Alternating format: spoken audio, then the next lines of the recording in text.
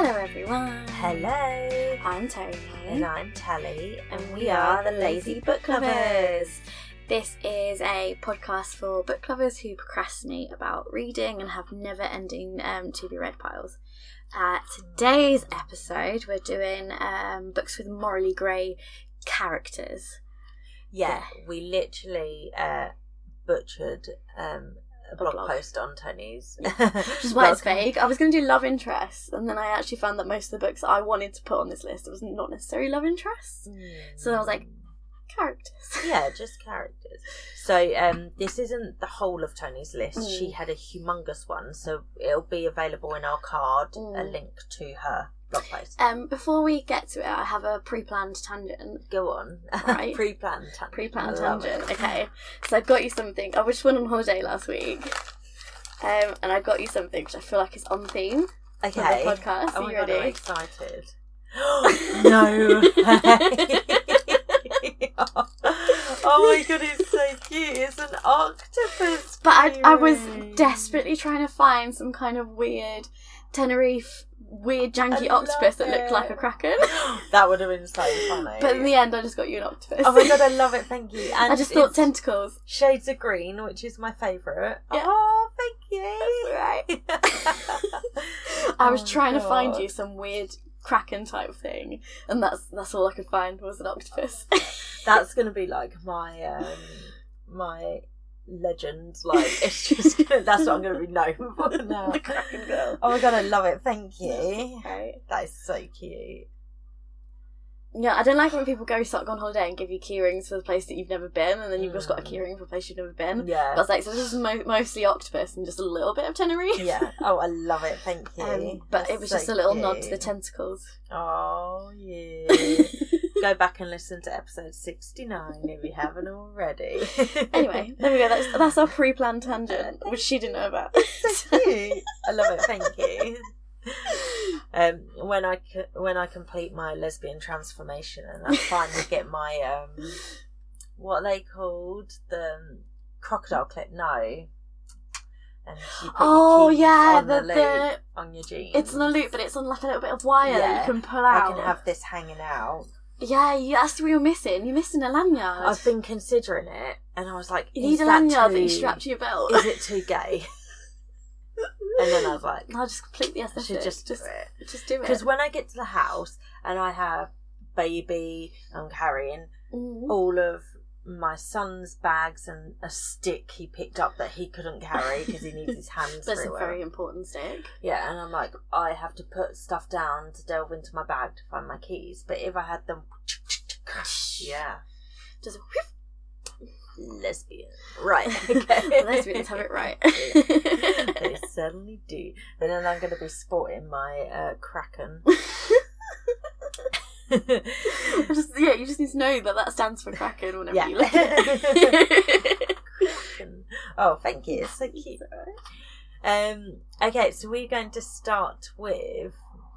So even though it's your list, you don't know what order I'm going to be doing it. No, because you don't even know which ones I picked. I don't think. I kind of just scroll through, but not a thorough look. Because she took the blog and then went and found like the proper like summaries for each book, because I don't link those anywhere. I just literally did a bullet pointed list of like I found it from a bunch of different sources. Here's it all in one place, and then we went and took that and made it something we could actually use. For the podcast. I've made a tag list on Storygraph, and it's available for the public, so you can have a look. It's called Books with Morally Grey Characters. I will link it in our card. So Six of Crows. Yay! Who I think pretty much all of them are morally grey, but specifically Kaz. Yeah. Our Lord and Saviour, Kaz Brecker. Yeah, I'm halfway through season 2 of Shadow and Bone. You still I need to watch. But they've been officially renewed for like a Six of Crows spin-off, which is actually following the events of Six of Crows. So it's kind of clever how they've blended the two storylines. Like, I can see how they've done it. I saw some people were saying like what they've used too much of like the Six of Crows story in it, so what are they going to do specifically for? But obviously I haven't seen it, so I don't know what. We're getting like Kaz's backstory now and things like that. So I'm not sure. I'm not sure what kind of arc they'll go on the whole heist. Yeah, I forget that the Shadow and Bone show has the Shadow and Bone storyline because it wouldn't have held up the show by itself, so I'm glad they mixed in the Six of Crows. And they genuinely have not tried to give Mal and Alina any more personality than they have in the actual fucking books. Yeah, so that wouldn't have carried. No. Like Mal and Alina still suck. Yeah. So, anyway. Six of Crows is a duology which is, I guess, a kind of spin-off / continuation from the Shadow and Bone series by Leigh Bardugo. The Grishaverse. Yeah, the Grishaverse. Yeah. And then we've got the Rule of Wolves duology. Stars, and then there's a new something coming out. So, Six of Crows is the first in a duology. I will read you the blurb from a Storygraph. Ketterdam, a bustling hub of international trade where anything can be had for the right price, and no one knows that better than criminal prodigy Kaz Brecker. Kaz is offered a chance at a deadly heist that can make him rich beyond his wildest dreams, but he cannot pull it off alone. There's a convict with a thirst for revenge, a sharpshooter who can't walk away from a wager, a runaway with a privileged past, a spy known as the Wraith, a heart render using her magic to survive the slums, a thief with a gift for unlikely escapes. Kaz's crew is the only thing that might stand between the world and destruction if they don't kill each other first. I have never read the actual Neither have summary. I. And it's a heist, which is fantasy heists are brilliant. Yep, and it's like a family. All that great stuff. Yeah. Kaz is unapologetically like who he's had to be to survive, and he does some pretty dodgy shit. But all the characters do some fairly dodgy shit. Like they've all killed someone. It's the worlds they live in. I think if you were completely like good and kind and that, you'd very quickly get eaten up alive. So, but like I don't know, like they sort of show like the moral grey line he walks of like later on one of his enemies he threatens. He threatens the guy's kid, and everyone's like, "Oh, that's too far." But then he actually hasn't hurt the kid. No, the kid is somewhere safe, completely different. Yeah, like he could. It's just done worse. Yeah. So it's like, So it's the kind of line is that he's not hurting innocent children. Like, he wouldn't use slaves. Like he's done really well at cultivating like a mystique around himself. So he does do bad stuff. I'm not saying he doesn't. Yeah, he's done what he's had to do, but I think like with a bit of a moral code about it. Yeah, and people I think he's a lot more evil than potentially he is. Well, especially as we get his inner, because it switches POVs, and you get his inner monologue where he's like, "And as you are so beautiful." Yeah, like we get to see him just being all simping, and then like, "I'm a sad boy. I'm so sad. My tragic backstory, TM."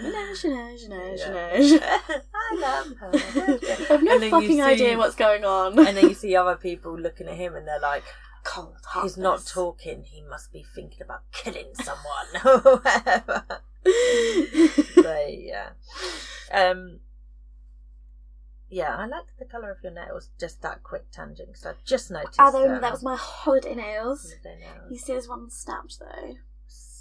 It was sad you were coming home. Oh no, it was when I was shaving. God, when you catch it with the razor. Yeah. Yeah. Next on the list is another one we've both read, The Cruel Prince by Holly Black. So that's the first in the Folk of Air series, and I've only read the first book. Yep. You've read the trilogy. Yep. I would say that the morally grey character is not who you think it's going to be going into it. No, I agree with that. And I think that there's very much, from just the first book I read, there's an arc of a certain character, by which I mean the main character. The main character goes on a journey in the first book alone. Yeah. And I would say that she exemplifies some morally grey but everyone would kind of think it's the prince who's the cruel prince, quote marks, who actually isn't cruel and doesn't do a single fucking bad thing, really, apart from being a bit of a bully. Yeah, and like as we've kind of mentioned with Zodiac Academy in a previous episode, the Fae act how their people act. Like, as in, like, the survival of the fittest kind of thing. Yeah. Of, like, you have to Fae up, as they say in Zodiac Academy. So, of course I want to be like them. Does that not taste good? No. Tony's just tried a drink and she looks cucumber seltzer. Seltzer is just like fizzy drink, right? Yeah, I think it's just like fizzy. I don't know how I feel about that. Was that from the box of healthy snacks? Something and nothing. That's literally the name of the brand. Oh, don't know how I feel about that. I'm going to keep drinking it, but cucumber seltzer. Sorry, guys, you want my Does live it taste reaction? like cucumber? Yeah. If I hadn't been sick, I'd offer you to like, but you don't. Of course I want to be like them. They're beautiful as blades forged in some divine fire. They will live forever. And Carden is even more beautiful than the rest. I hate him more than all the others. I hate him so much that sometimes when I look at him I can hardly breathe. Jude was 7 years old when her parents were murdered, and she and her 2 sisters were stolen away to live in the treacherous High Court of Fairy. 10 years later, Jude wants nothing more than to belong there, despite her mortality. But many of the Fae despise humans, especially Prince Carden, the youngest and wickedest son of the High King. To win a place at the court, she must defy him and face the consequences. Yeah. Actually, I think that sums it up quite well. Yeah. It's usually sold as a very different book to what it is. People always talk about and like no, it's like political. It's war. It's about Jude's rise to power, essentially. Like, yeah, but I think she is the morally grey character, not him. But most people characterise the prince as morally grey. Yeah. When actually he does nothing wrong. He doesn't like hurting people. He doesn't like killing. Whereas Jude is just like fairly happy towards. Yeah. As the books go on. Yeah, and once she learns that, or once she, when she learns that she can use things like being able to lie to her advantage, she very much does. She wants power. She starts to seek ways to feel powerful because she's powerless in a world full of, like, fairies. Yeah. Yeah. Yeah, because would it be considered a spoiler? I think if I phrase it a certain way, it wouldn't be. There does come an opportunity to escape or like leave that kind of dog eat dog world, and she does not take it. No. Does not choose the easy route. Yeah, it does not choose the easy route. That's the good way of saying it. Yeah. Good. I really enjoyed this series, yeah. Yeah, I need to finish it. You literally read the first book, recommended it to me, so then I went and read all 3, and you were like, I still haven't read anything more. I read like 2 chapters of the second one. That's just who I am as I've a done person, this a few times though. You read one book in the series and you've gone, oh, this is good, read it, and then I read the whole series and you're like, okay, I'll talk to you about this in 2 years' time. The only thing I didn't do that with was the Grishaverse. I devoured that. Yeah, you powered through that. And I Skullduggery almost as did well. It with Skullduggery. Yeah. And then I lost momentum. I don't know, 11 books deep though, that's really good for you. That is actually. I do need to finish that. Mm-hmm. Okay, right. It's been like a year since we went to see him. I know. I get distracted by shiny things, right? If We Were Villains, neither of us have read this. No. By M.L. Rio. My understanding is every single character is bit dodge. Probably not even morally grey. I think they're all just bad characters. On the day Oliver Marks is released from jail, the man who put him there is waiting at the door. Detective Colborne wants to know the truth, and after 10 years, Oliver is finally ready to tell it. A decade ago, Oliver is one of the 7 young Shakespearean actors at Delta Classical Conservatory, a place of keen ambition and fierce competition. In this secluded world of firelight and leather-bound books, Oliver and his friends play the same roles on stage and off. Hero, villain, tyrant, temptress, that word that I can't say. I think I got you to pronounce it last time. Ingenue. Thank you. Extras. But in their fourth and final year, good-natured rivalries turn ugly, and on opening night, real violence invades the students' world of make-believe. In the morning, the fourth years find themselves facing their very own tragedy and their greatest acting challenge yet, convincing the police, each other, and themselves that they are innocent. So, I believe there's a murder. There's been a murder. and you're even British if you don't. And the story kind of jumps between it all. Okay. So you know that Oliver's gone to jail for it, but I think the story is unravelling whether he was to blame or not. I have started this as an audio. I think I got like 20% in. I've got that, haven't I? It's one of the ones, I think it's buried at the back. Yeah, I think you do have it, yeah. Because I bought a box set of that author, didn't I? I'm sure it was her. I get her mixed up with someone else. No, not this one. I'm not asking you and what's on my shelves, but... No, it was Lockhart, E. Lockhart. Yeah, this is ML Rio. You got We Were Liars and stuff like that. Oh, I get these all mixed up. They're very similar. But yeah, so I think that cat outside sounds quite funny. If you can pick that up, it's a cat. Yeah, there's a cat that meows plaintively. That's a neighbour's cat that sounds like it's dying, but it just does that for a few hours every day. It's great fun. So yeah, that's one that I do want to read. I have picked it up before, and obviously it's Dark Academia, which is my vibe. I don't know. I knew nothing about this book. I just didn't think that's what it was. That sounds good. Yeah. Yeah. So they're all like Shakespearean students. So like almost like One of Us is Next vibes, but older. Like One of Us is Lying. Yeah. One of Us is Lying. Yeah. But older. Not yeah, teenagers. and less YA. So, yeah. Next is a series that you are currently reading, A Darker Shade of Magic. That is the one you're reading, isn't it? Yeah. I had to think about that, I don't know why. Shades of Magic series by V. Schwab. So this is a fantasy trilogy? It is a trilogy, isn't it? Do you agree? Morally grey? Depends who they're saying is morally grey. I think Lila is the morally grey character, and like Holland maybe. I'm not so much Kel. Kel just does grey shit because he has to. So I don't know. Yeah. Yes. Yes. So Kel is one of the last Antari. I've been pronouncing it Antiri in my head, but I'm pretty sure that's wrong. Magicians with a rare, coveted ability to travel between parallel Londons, red, grey, white, and once upon a time black. Kel was raised in Arnes? Arnes.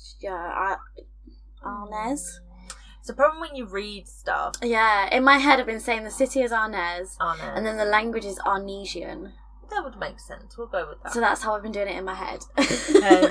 Which is Red London, and officially serves the Moresh Empire as an ambassador, travelling between the frequently bloody regime changes in White London and the court of George III in the dullest of Londons, the one without any magic left to see. Is that our one then? Mm-hmm. Unofficially, Kel is a smuggler, servicing people willing to pay for even the smallest glimpses of a world they'll never see. It's a defiant hobby with dangerous consequences, which Kel is now seeing firsthand. So, all the characters but Kel, you would say? I don't know, Kel ends up having to do some morally grey stuff, but just as a product of like shit getting out of control. But he's never good with it. So kind of like Six of King vibe, Six of Crow vibes, in that you have to do it to get by, kind of thing. Yeah, and he starts to get a bit of like a thrill of danger, but he never like enjoys killing or anything like that. So in a couple of episodes' time, we'll do a wrap up.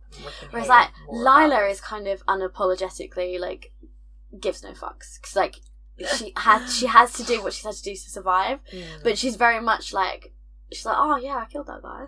Whoops. YOLO. Not for him. Well, yeah, for him. She's just like, I'm really good with knives. What are you going to do? That sounds fun. I think one of the... Because we did like you and me have done like a buddy read and story graph. Yeah. Obviously because I'm reading it first. And I think there's one bit where she hits a character over the head with a book. And the comment I just put was, she hit him over the head with a book. Lol, good for her. I love those kind of comments. Yeah, I'd wanted to read that last month. And I didn't get around to it. So I didn't actually read as much last month as I'd planned. Yeah.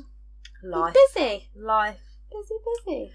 Okay, next is one neither of us have read, but we both want to read, which is the Red Queen series by I don't even have that. Victoria Aveyard. Aveyard?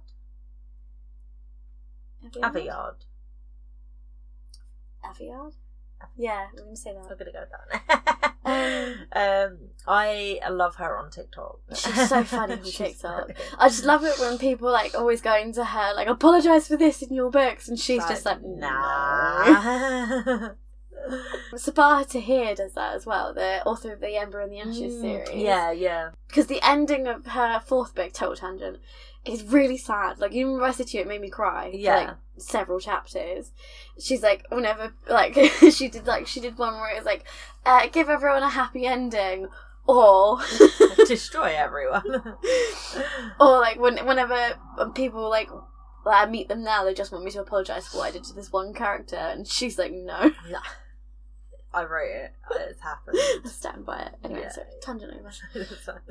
Yeah, so this is a fantasy series. There seems to be a bit of a theme running through all of this. What, in the ones I picked? Bizarre. Fantasy series. So, Red Queen is a sweeping tale of power, intrigue, and betrayal, which sums up most of the fantasy series. Yeah. Mayor Barrow's world is divided by blood. Those with common red blood serve the silver-blooded elite, who are gifted with superhuman abilities. Mayor is a red, scraping by as a thief in a poor rural village until a twist of fate throws her in front of the Silver Court. Before the king, princes, and all of the nobles, she discovers she has an ability of her own. I think this is a YA series. And yeah, it is, yeah. And I didn't know anything about it, but I've always wanted to read it, so. Yeah, I just like, I don't know. They're part of like the classic set of the 2010s era fantasy. I think I found this meme that was like about 2010s era fantasy. Wait. Okay, yeah.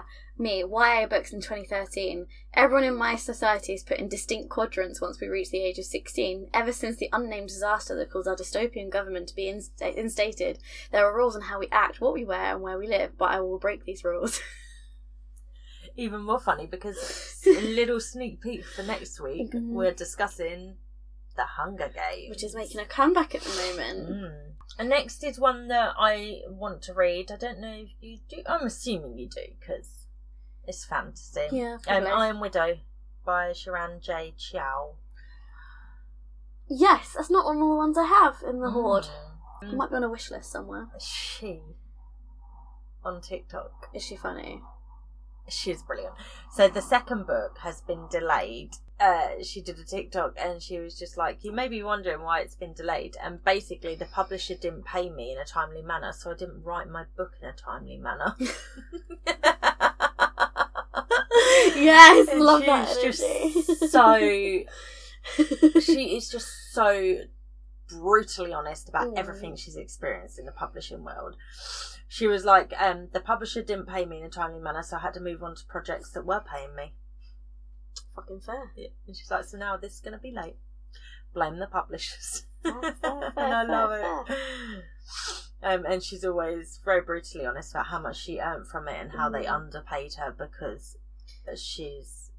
I've seen a few to do with like what they actually got paid from their traditionally published books, even ones that did well. Yeah, ridiculous. And I'm like, this is really... She got paid like $4,000 or something for it, which is ridiculous. It's like fantasy, mecha science fiction mix. Okay. And it's inspired by Chinese history. So the boys of Huaxa dream of pairing up with girls to pilot the chrysalises, giant transforming robots that can battle the mecha aliens that lurk beyond the Great Wall. It doesn't matter that the girls often die from the mental strain.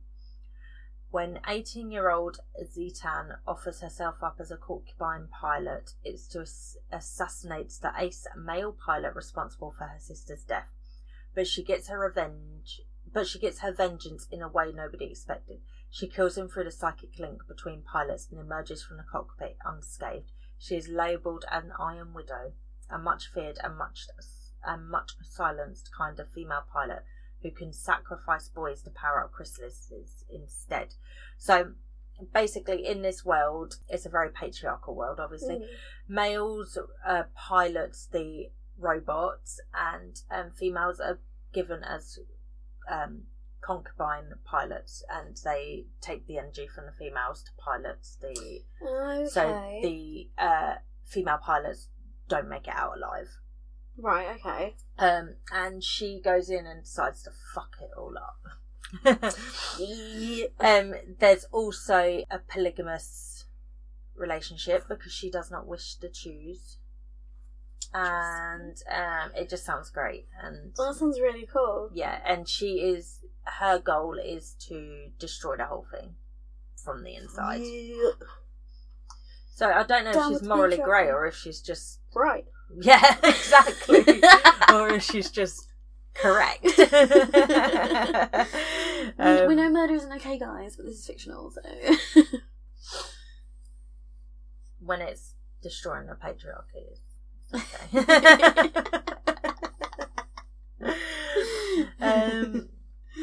Next on the list is Throne of Glass by Sarah Maas. Yep.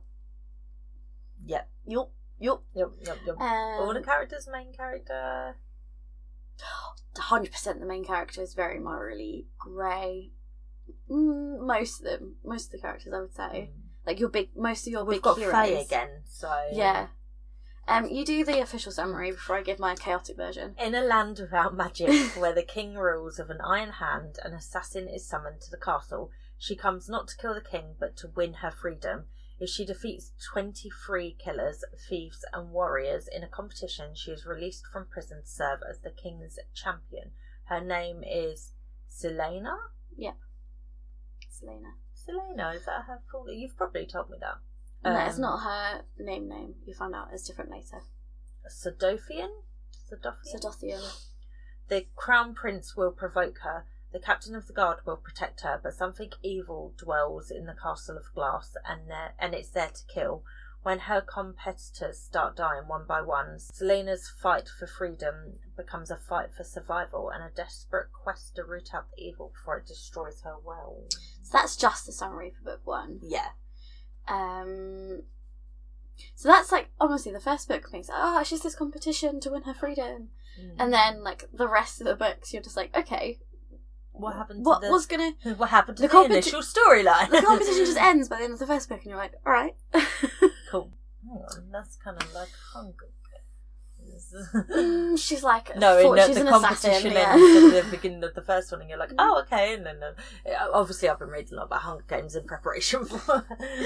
Yeah, so obviously Selena ends up not being who we think she is, because we think she was an assassin who didn't work for the Ardalan Empire, which is like this king. Mm-hmm. She was just, they're like freelance assassins, but she was kind of notorious. And then when she gets arrested, they're like, oh shit, she's a 16-year-old girl. We're not going to tell anyone this.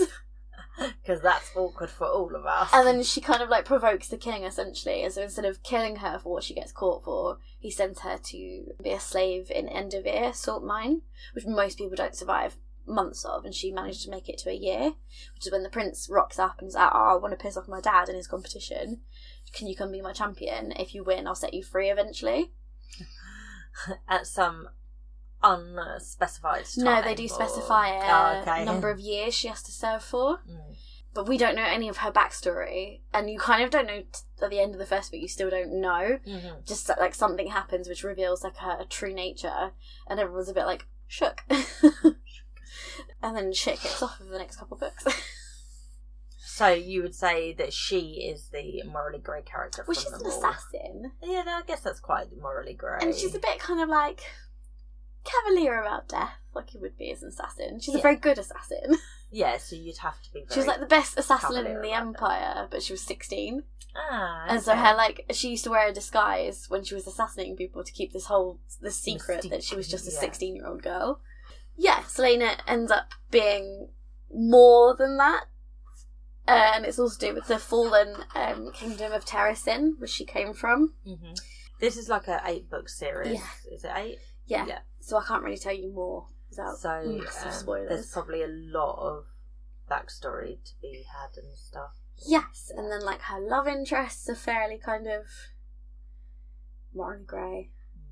There's multiple because it's Sarah J. Maas. They never fall for the first person. Yes.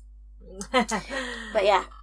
Yeah, I think I put this on this list. I don't think I found this on a list. I think I decided this was a really great one just because I like phonographs. Next is Shatter Me. So this is a series you've read. You're quite a fan of, aren't you? By Tahira Mafi. Yeah. So I'll read the description of the first book. One touch is all it takes.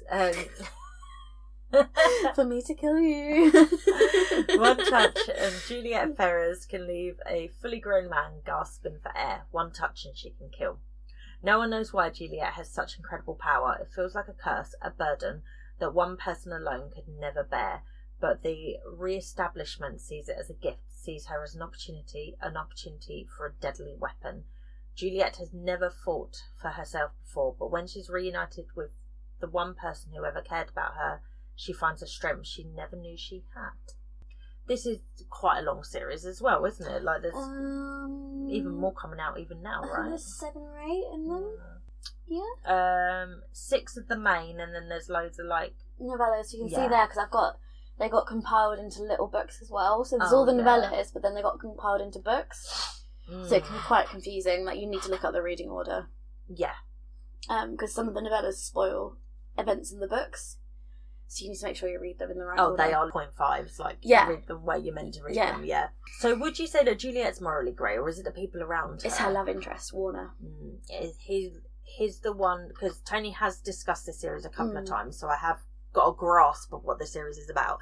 Is he the one that she thinks is evil? But then it turns out he's not so evil, but he's also, like, again, like a product of his environment kind of thing. Yeah. So when she's still being held by the establishment, she actually has a love interest first there that's not Warner. It's a different guy. Warner comes in later. There was very much of its time, the 2000s.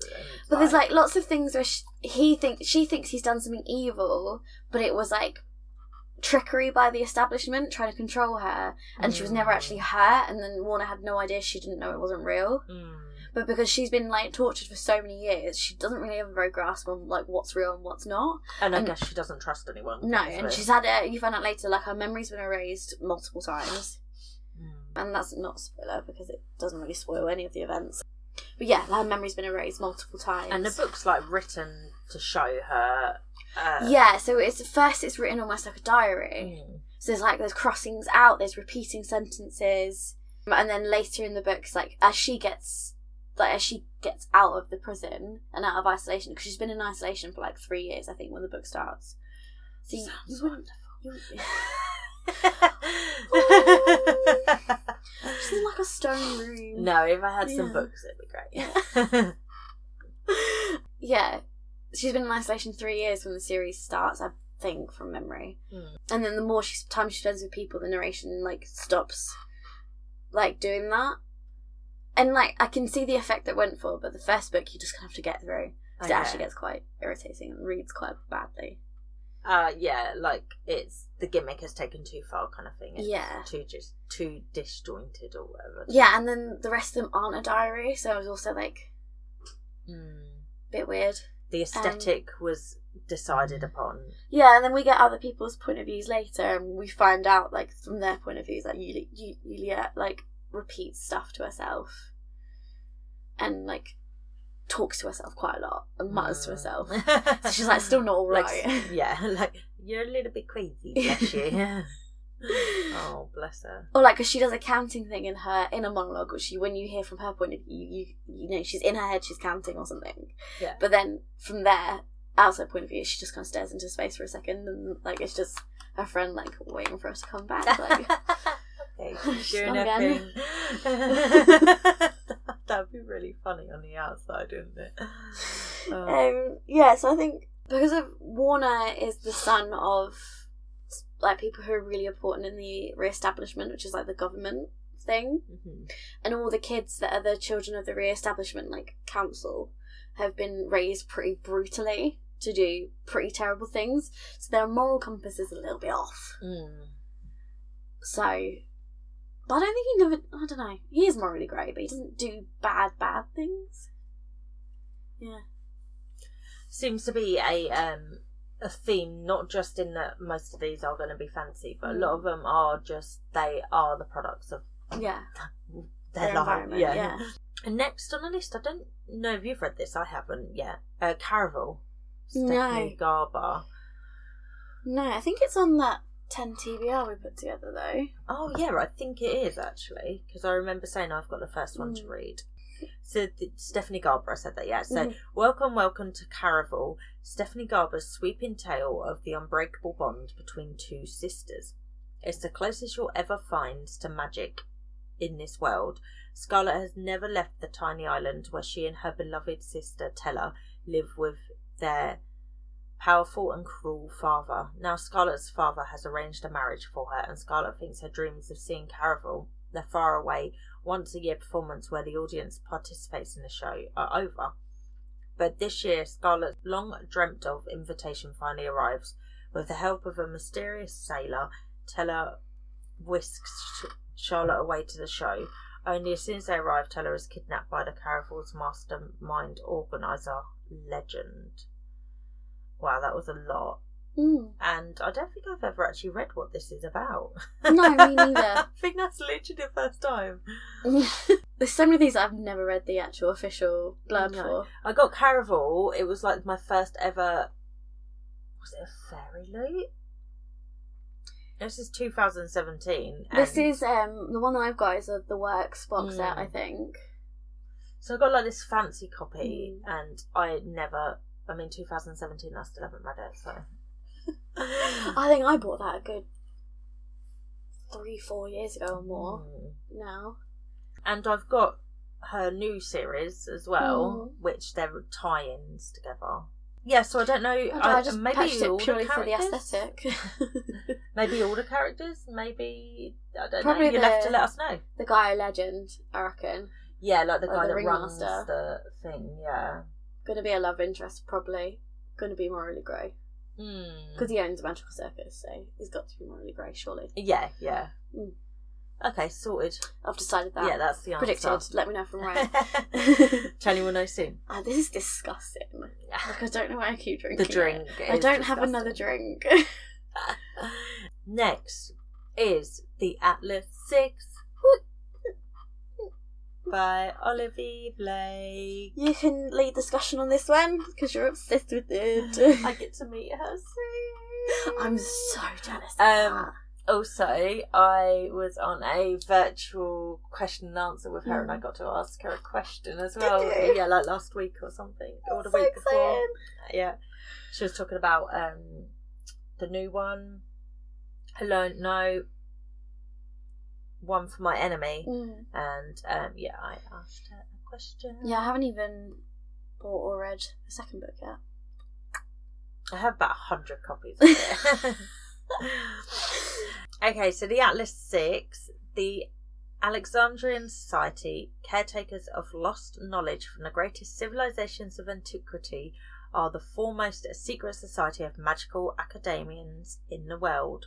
Whoa, what a sentence.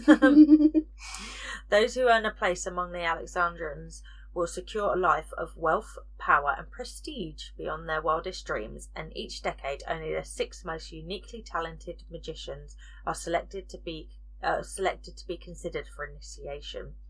When the newest candidates are recruited by the mysterious Atlas Blakely, they are told they will have 1 year to qualify for initiation, during which time they will be permitted preliminary access to the Society's archives and judged based on their contributions to various subjects of impossibility, time, and space, luck and fort, life and death. 5, they are told, will be initiated. 1 will be eliminated.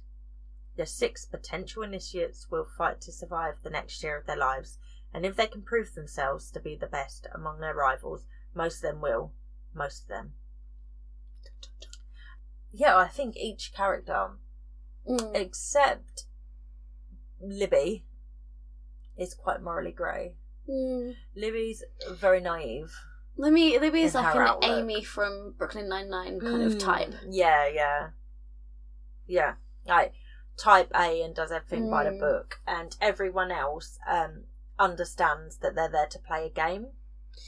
I think the plant girl isn't super. Oh yeah, she's not so. She's just Rhea. Yeah, she's like not there for the bullshit. Basically, she's just like, I'm here to get through this, like, because I want this. Yeah, but some of the others, in particular, Callum. Well, no, he's not. He's the one that he's just bad. Do you like memories and thoughts, isn't it, or something? He's like the opposite of I can't remember any of their names now. He's just a really bad guy. But he's like an empath, isn't he? But like bad empath. Yeah. Yeah. That can use people's emotions against them rather than help them. Yeah, exactly. I wouldn't say he's morally grey. He is just literally a bad guy. Yeah. What is her name? Is it Priya? That sounds right to me.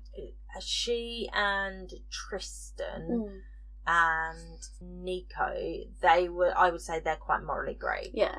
But yeah, so it follows 6 initiates who are talented magician. They're not initiates. They are on the way to be initiates, and only 5 will get picked. And they don't seem to realise till about halfway through. Hang on, what happens to the 6th one? Because this is a super secret society that no one's supposed to know about. What, the 6th one just goes home, or?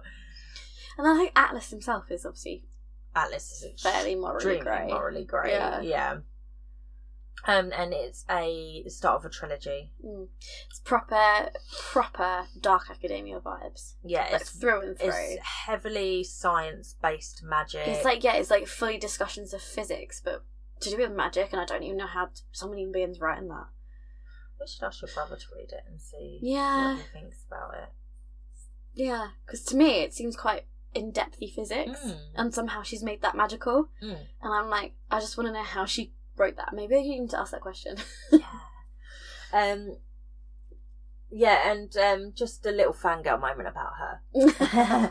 She was obviously talking about all of the books, because she just covers so many different genres. So there's Alone with You in the Ether, because a lot of her indie published books are now being traditionally published. So she's got like 2 years of just dun. So Alone with You in the Ether is a romance, but obviously with her own twist on it. It's like a romance, and I think there's like sci-fi portals or something involved. Or no, I think it's like the same day replays. Okay. And then the one that's coming out in like a week's time or something, One for My Enemy, is a Romeo and Juliet retelling. Right. Randomly. Okay. And then she's got Masters of Death coming out in August, and that's about a vampire real estate agent who's trying to sell a haunted house, and she's trying to get rid of the ghost. So she's just like covering all of these I think there's a lot of authors who jump genres, but they do it under pen names. I just like that they've stopped doing that now. Well, she actually writes under her real name as well. So Olivia Blake is her pen name.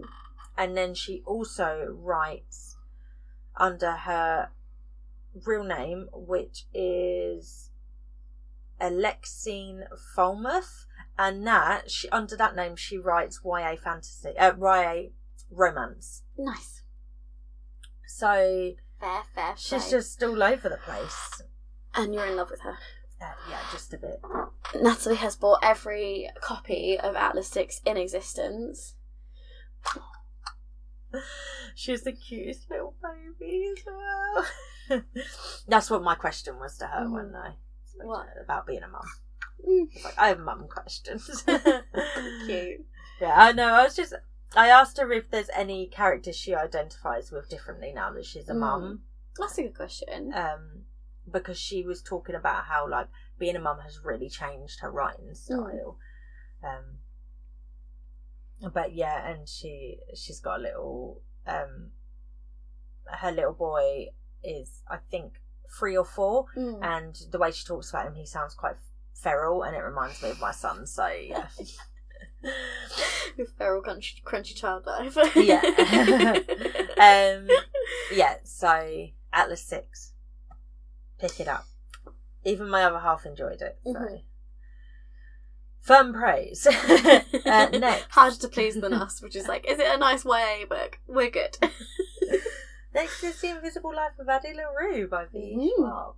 Which we have both read. Second Schwab on the list. Oh yeah. This is an adult book though. Yes. Would you say Addie is morally grey?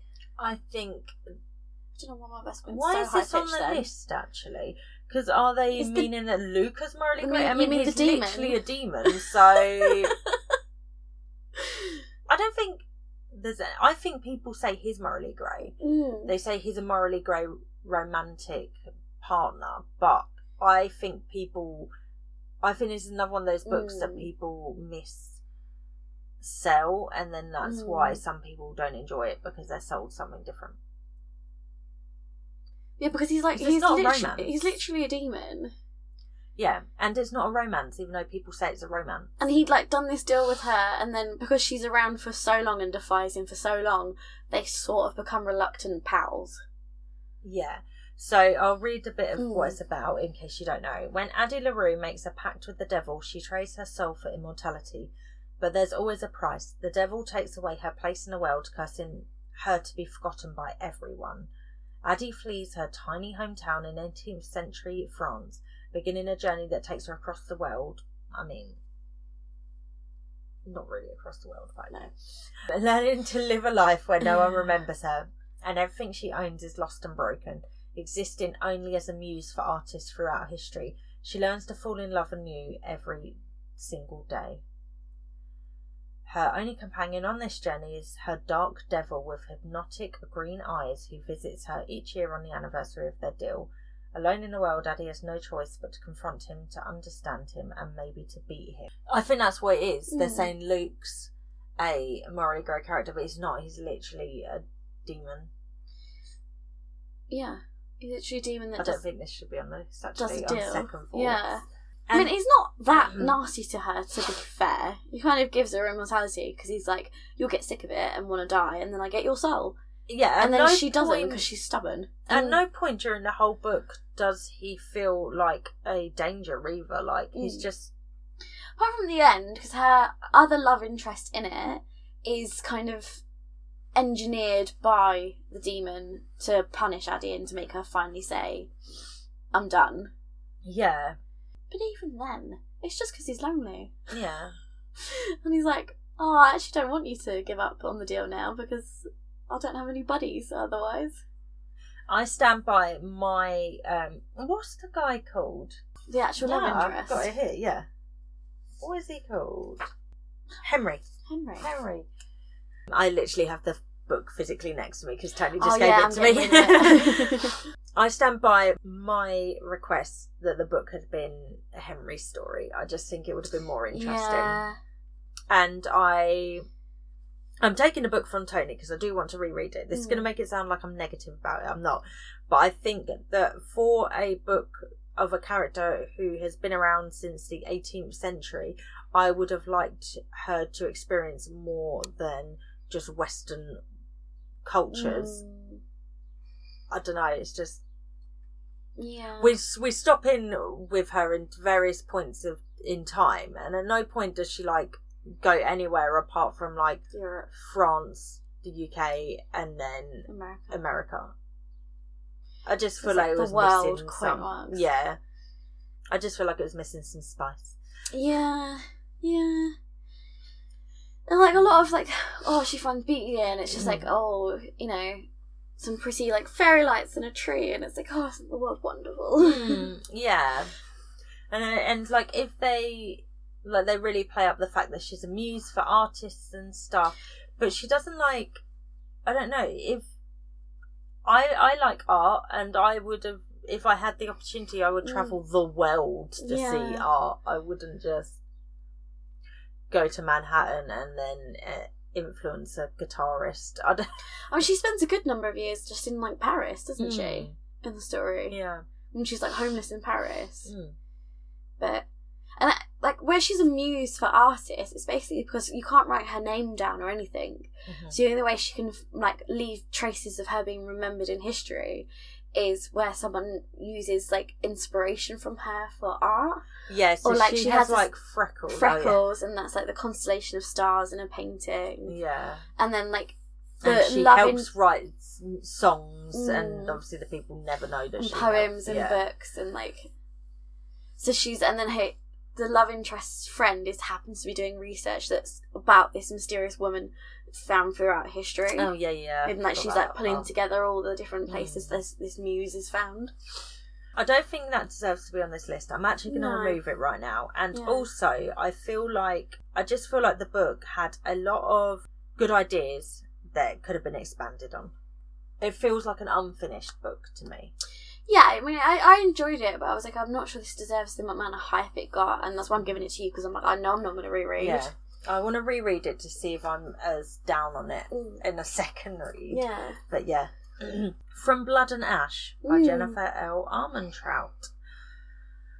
I mean, having sex on the ashes of your enemies is quite morally grey, I suppose. Yeah, just a little bit. Just a little. Oh, this is a really long description. I'm not going to read it all. Chosen from birth to usher in a new era, Poppy's life has never been her own. The life of a maiden is solitary, never to be touched, never to be looked upon, never to be spoken to, never to experience pleasure. Waiting for her day of her ascension, she would rather be of the guards, fighting back the evil that took her family, than preparing to be found worthy by the gods. But the choice has never been hers. I'm just going to stop there because there's a lot more. This is a series of... Is there going to be 6 or something? Like there's a new I think we're up to 4 have come out now. Yeah, but I think it's going to be 6 total. And they are getting progressively worse. Are they getting longer as well? Yeah.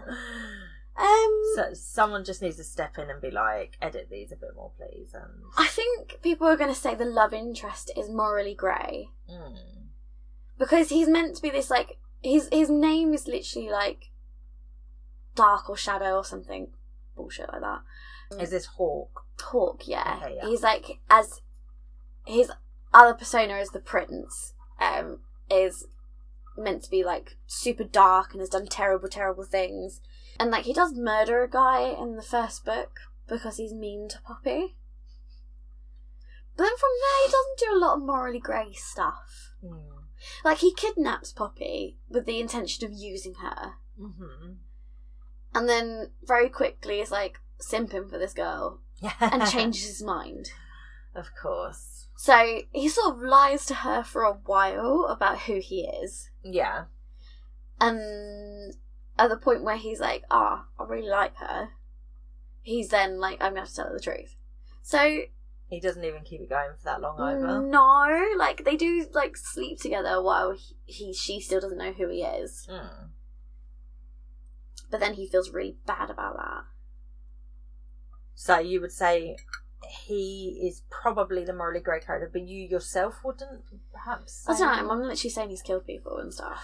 Yeah, I know. By this point in going through these books, we've turned a bit numb to people dying. Yeah. I don't know, like, he's supposed to have done really dark stuff in his past, but in the actual events of the books, he doesn't do that much dark stuff. He's actually, like, trying really hard to, like, save his people and shit. So he's like a reformed morally grey character. Yeah, and he's like a total simp for Poppy and like does nothing really to hurt her.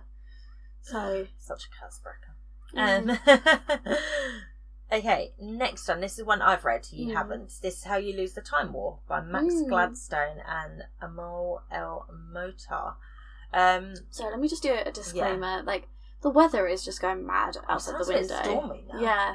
It's quite nice. It's just because we're back onto a woods, so it sounds worse than it is because of all the trees. You can see them all like swaying.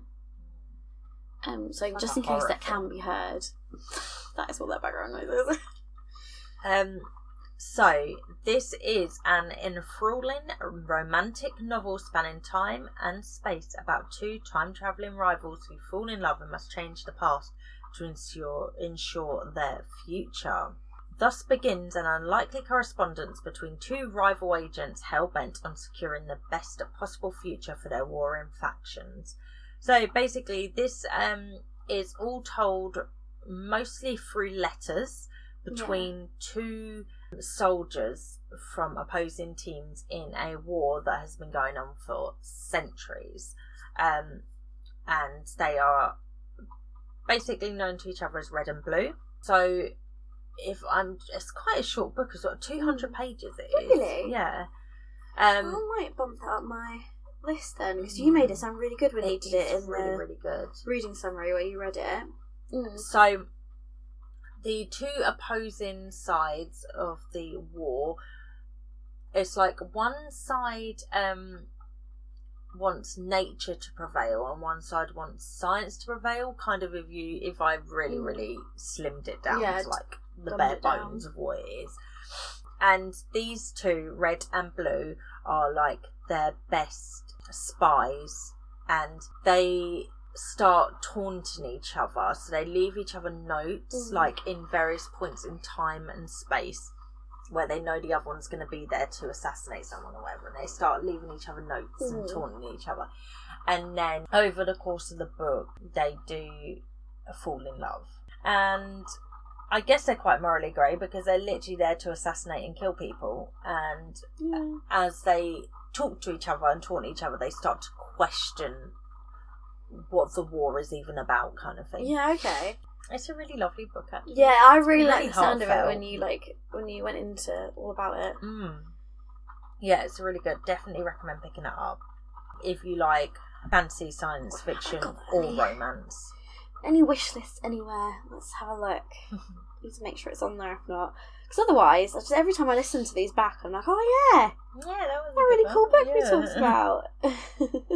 So many when I review our older episodes, and I'm like, I meant to read that. Especially the indie ones. Oh my god, yes. I just don't have enough time to read all the indie books I want to read. Because I obviously got my Kindle Unlimited, which is for commuting / when I'm staying with people who don't like lights on while they're sleeping, so I can read. More stuff on the Kindle, so that's where I've been reading more of the indies that way. Oh my god, come on. Nothing's loading. Excuse me, sir. I'll do the next one whilst you do that. So, because this is one that neither of us have read, and this is top of my list, I say, and still haven't read it. The Secret History by Donna Tartt. Yes. Because it's the mama of Dark Academia. I think this is very similar to We Were Villains, in that someone dies, there's a classmate dies, and it's about the rest of the students. So, under the influence of their charismatic classics professor, I feel like I've read this so many times, a group of clever, eccentric misfits at an elite New England college discover a way of thinking and living that is a world away from the humdrum existence of their contemporaries. But when they go beyond the boundaries of mortality, their lives are changed profoundly and forever. I think you've managed to get this book onto so many of our rec lists. And I still haven't read it. It's literally looking at me from my shelf. You've literally found a way to get it onto almost every rec list we do. And we now, do stick to very specific genres, to be fair. And the problem is, so this one, along with a few other books, is I've built it up so much, I get nervous to pick it up now in case I hate it. Yeah.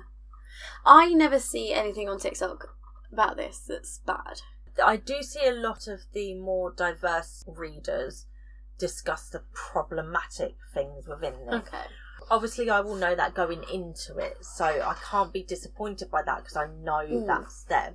I just feel like, as a fan of Dark Academia, I should read it. Yeah, this is one of the origin books. Yeah, and as I think a lot of Dark Academia books are inspired by it, I feel like I should read the initial. The Night Circus by Erin Morgenstern. You've read this one, huh? Yes, I have. I haven't read this one yet. You gave me your copy. I haven't read it yet. Did I? Don't You remember want it that. No, it's fine. I forgot I did that. Yeah. Was that to keep? I can't remember. Probably was to keep, because I don't think I'll reread it. I think it was in a stack with a couple more as well. Yeah. So every time I clear out my shelves, I just give it to you. Yeah, you do. I have such a problem with... I'm like, yeah, I'll take that. I've not read this. I've only read The Starless Sea. I do want to read it. Because I love Erin Morgenstern's writing style. Yeah, you love all this kind of spacey, timeless. She's not had anything else out for ages. It was just those two. Oh, Starless Sea came out in 2019. Yeah, 2019 was ages ago. What have you been doing? Not writing books, apparently. The circus arrives without warning. No announcements precede it. It is simply there, when yesterday it was not. Within the black and white striped canvas tents, this is beautiful weather for reading, isn't it? I know. I'm getting in, like, redoing. This is like you're in like a cozy, I got a nice This is coffee. like the ambient sounds I put on when I'm reading. Within the black and white striped canvas tents is an utterly unique experience full of breathtaking amazements. It is called Le Cirque de Rêves, and it is only open at night. But behind the scenes, a fierce competition is underway, a duel between two young magicians, Celia and Marco, who have been trained since childhood expressly for this purpose by their instructors. Mercurial instructors? Mercurial? Yeah, what's that? What's that mean? I can't remember what mercurial means. You need like word. I thought I was at mine, so I was about to ask Google, but I love reading in the bedroom with Google, because when I find a word I don't know, I'm like, what's this mean? Mercurial meaning.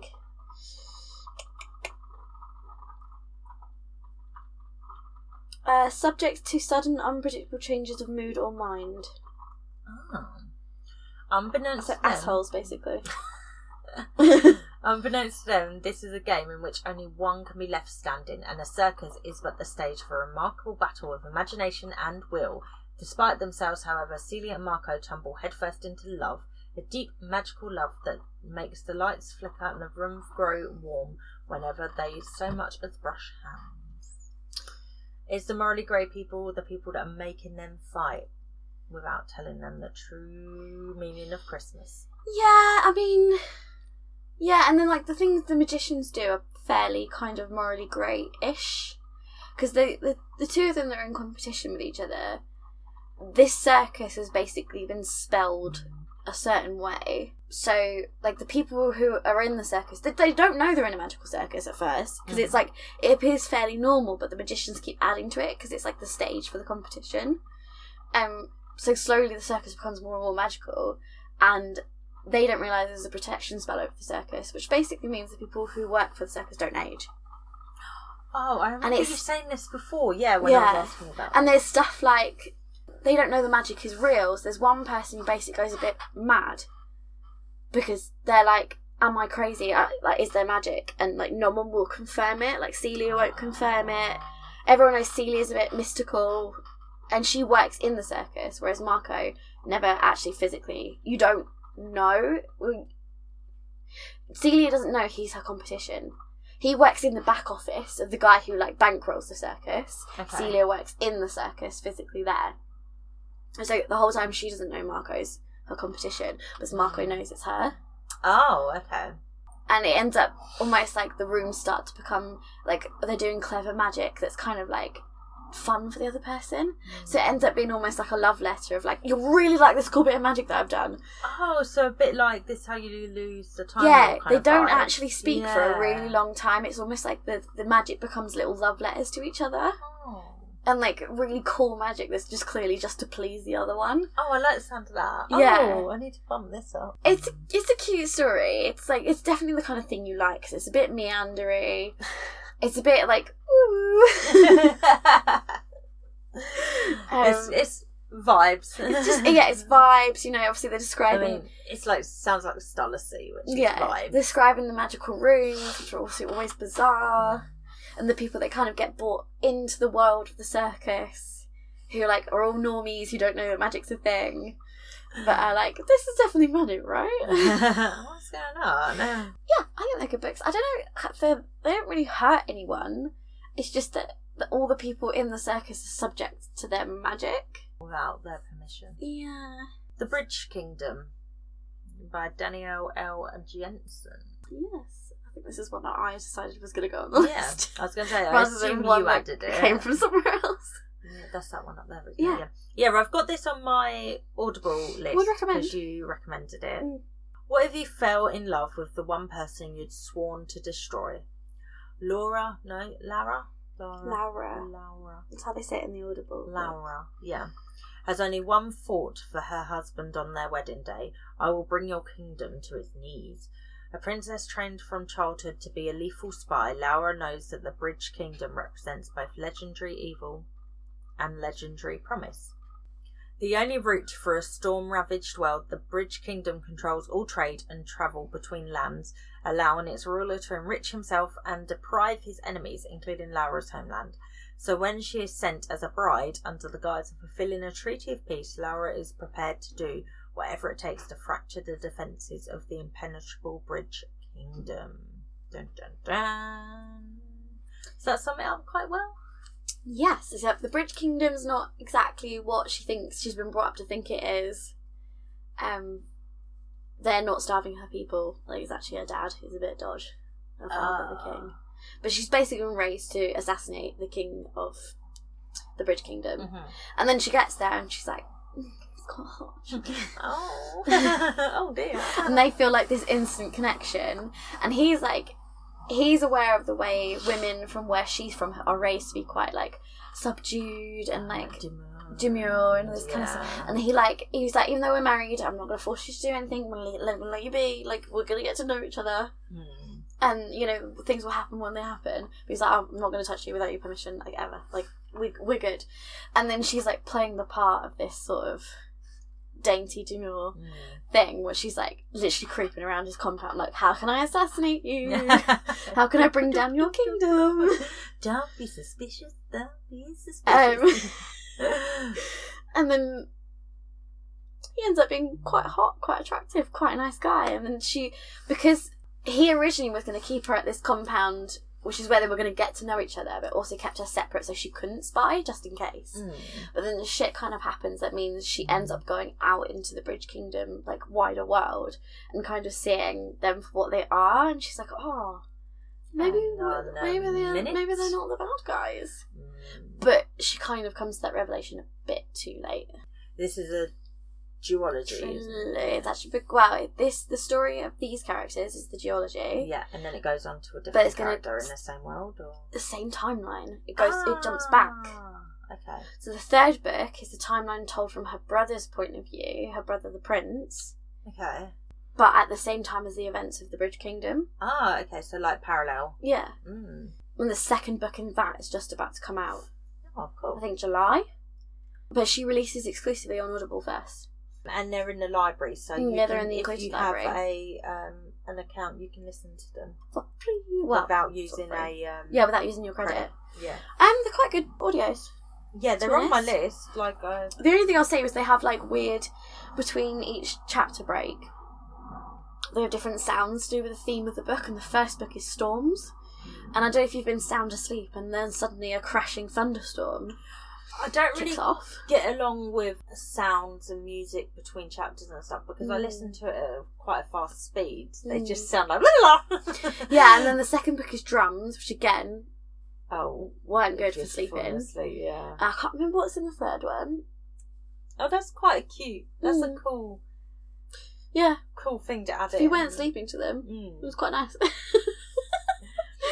Last on our list. We're doing so well. Yeah. The Witch's Blade by A.K. Mulford. I have read this. Just a Witch's Blade? I didn't think the characters in High Mountain Court were that morally grey. No, agreed. So this is the 5 crowns of Oakcliff. That's how I always say it. Oakcliff. That's how A.K. Mulford says it in TikToks. Mm-hmm. Yeah. Again, this is one I have added myself. Yeah. So there's going to be presumably 5 books. Mm-hmm. I think so. And then she's just released the Evergreen Air is coming out soon. Yeah. Series. Yeah, so tell us all about... Oh, shall I read it from Yeah. here? I don't know if you need to... Will the Witch's Blade one on its own make sense? Or do we need to go back to High Mountain Court? I'll read this and see what it says. 18-year-old Ruadora is how I read it. Yeah. Damascus now possesses the... Why are we stuck on? No, I'm wondering if that's a spoiler. Is it relevant to this first? No, I don't think it matters from the first one. Now possesses the immortal blade. But when Rua discovers the Northern King's uncle is alive and has cast a spell on a blue witch army, she realises that the battle was just beginning. Yeah, that could be a standalone, couldn't it? So... Yeah, so the first book covers her sister Remy coming to terms with like her power and her heritage and kind of coming out of hiding basically with the Hot Fae Prince dude. And she's a witch. She's a witch, yeah. Yeah. And then the second book follows the story of her sister Rua after the events of High Mountain Court. Where so the Northern King was kind of the tyrant, and the events in book 1 kind of deal with him, and then his son, the Prince of the Northern King, which is like a tyrant kingdom that's fucked everything up and destroyed the High Mountain Court before the events of the first book. And then he's just like, I'm not like my dad, but I've had to pretend to be like my dad for some time just in order to survive. That's something that's happened in a lot of these books. Yeah. Yeah. So that's why I thought he's kind of morally grey, because he has done some pretty reprehensible stuff in order to keep his secret and keep himself safe, and in order to be able to like kind of protect the kingdom from within. Yeah, like the decisions made. Because he's known as the witch killer. Yeah. And Remy hates him, and Rua's kind of goes to get away from Remy because of like family stuff. Rua goes with him to kind of keep an eye on the Northern Court and help set things back up and like help save the witches that have been kind of enslaved in the Northern Court and all this kind of stuff. And in that process, she's going through her own trauma that she's healing from. And then she kind of discovers that he's just as damaged. But he's done some pretty dodgy stuff and continues to unapologetically do what he must to protect I think people he cares the about. sign of a good fantasy series is damaged characters. I've just realised Zodiac Academy should probably be on this list. Oh yeah, probably. I'll add it on for future people. It's on the list now, guys. I don't know if it was on the full list that was on my It blog, might because have I had been. 40 on my blog. Yeah, it might have been one I just didn't add on. Look at us. Very little tangenting. Yeah, we got did through that. the full list. So yeah, I would say Witch's Blades, definitely. I haven't read The Road Crown, so I cannot comment on that one. I don't think they're morally grey in that one. So just badass warriors. Each book in the series follows a different kind of romance trope as well, so they're very fun to read. Yeah, it's definitely someone who loves the genre. You can just tell. It's like a love letter to the genre. That's all I've always said about these books. Yeah, I really enjoy them. I'm excited for the next one. Yeah, and OK Marford is a babe if you follow her on TikTok. Yeah, she's really fun to follow on TikTok. Yeah. But Evergreen Air is a non-binary neurodivergent main character. Oh, that sounds good. Because it's a story of Nilo. Yes. Yeah. Took me a while there. It was a while ago I read the book. Yeah, because I read the High Mountain Court as an arc, so it's been a long time since I read that. Yeah. I want to do a reread. I think that's another one where you recommended it to me, and then I've gone and bought the whole series and read the whole series. Has it been re-edited for the Harper Voyager edition? I haven't reread the first one since they were re-released as traditional published, so I don't know. Because I've re-listened on Audible, I haven't reread. Because when I reread it, I might pick up the new one and just read it. Okay, cool. Yeah. I think that was quite a good list. It was a mixture, obviously. It's always going to lean more fantasy because that is our reading tastes. So I mean, please share some with us. When I did put the list together, I went on Goodreads, I went on Storygraph, I went on a bunch of different sites, and then I also went through a bunch of TikToks, which is why it ended up being 40 books long. when I put my list together. Yeah, and then I've gone and handpicked some out of it. So we'd actually want to talk about it. Yeah. I was specifically looking for ones that we've read or want to read. Yeah. That's a good little list. It's either already read or I want to read. Yeah. But 100% everyone on that list. So yeah, I think that was good. Please give us some recommendations on our Instagram. You can follow us on Instagram, on TikTok. I'm still going to plug it even though I've yet to put anything on there. We have a Facebook and a LinkedIn. You can follow our website, which is lazybookloverspodcast.wordpress.com, and on there you can send us any recommendations of videos or books. If you're an indie author, there's a submission form on there for us to discuss your book. Please rate, follow, download, subscribe, whatever the option is on whichever platform you listen to the podcast. That really helps us, especially going forward, because we want to try and get some sponsors. Start making some dollar. And if you just like to listen at work and you can't listen to Spotify or whatever, you can put us on YouTube and just have us on in the background there. Yes. So yeah. That's my one podcast chore that I do regularly. Go me. Or you can listen to the episodes on the blog if it's updated. So yeah, you can find us everywhere. On our homepage, it's always it's a feed. Brings it in, yeah. So the homepage is always running up to date, whether or not I've done the blog posts. There we go. So come follow us everywhere. Give us some love.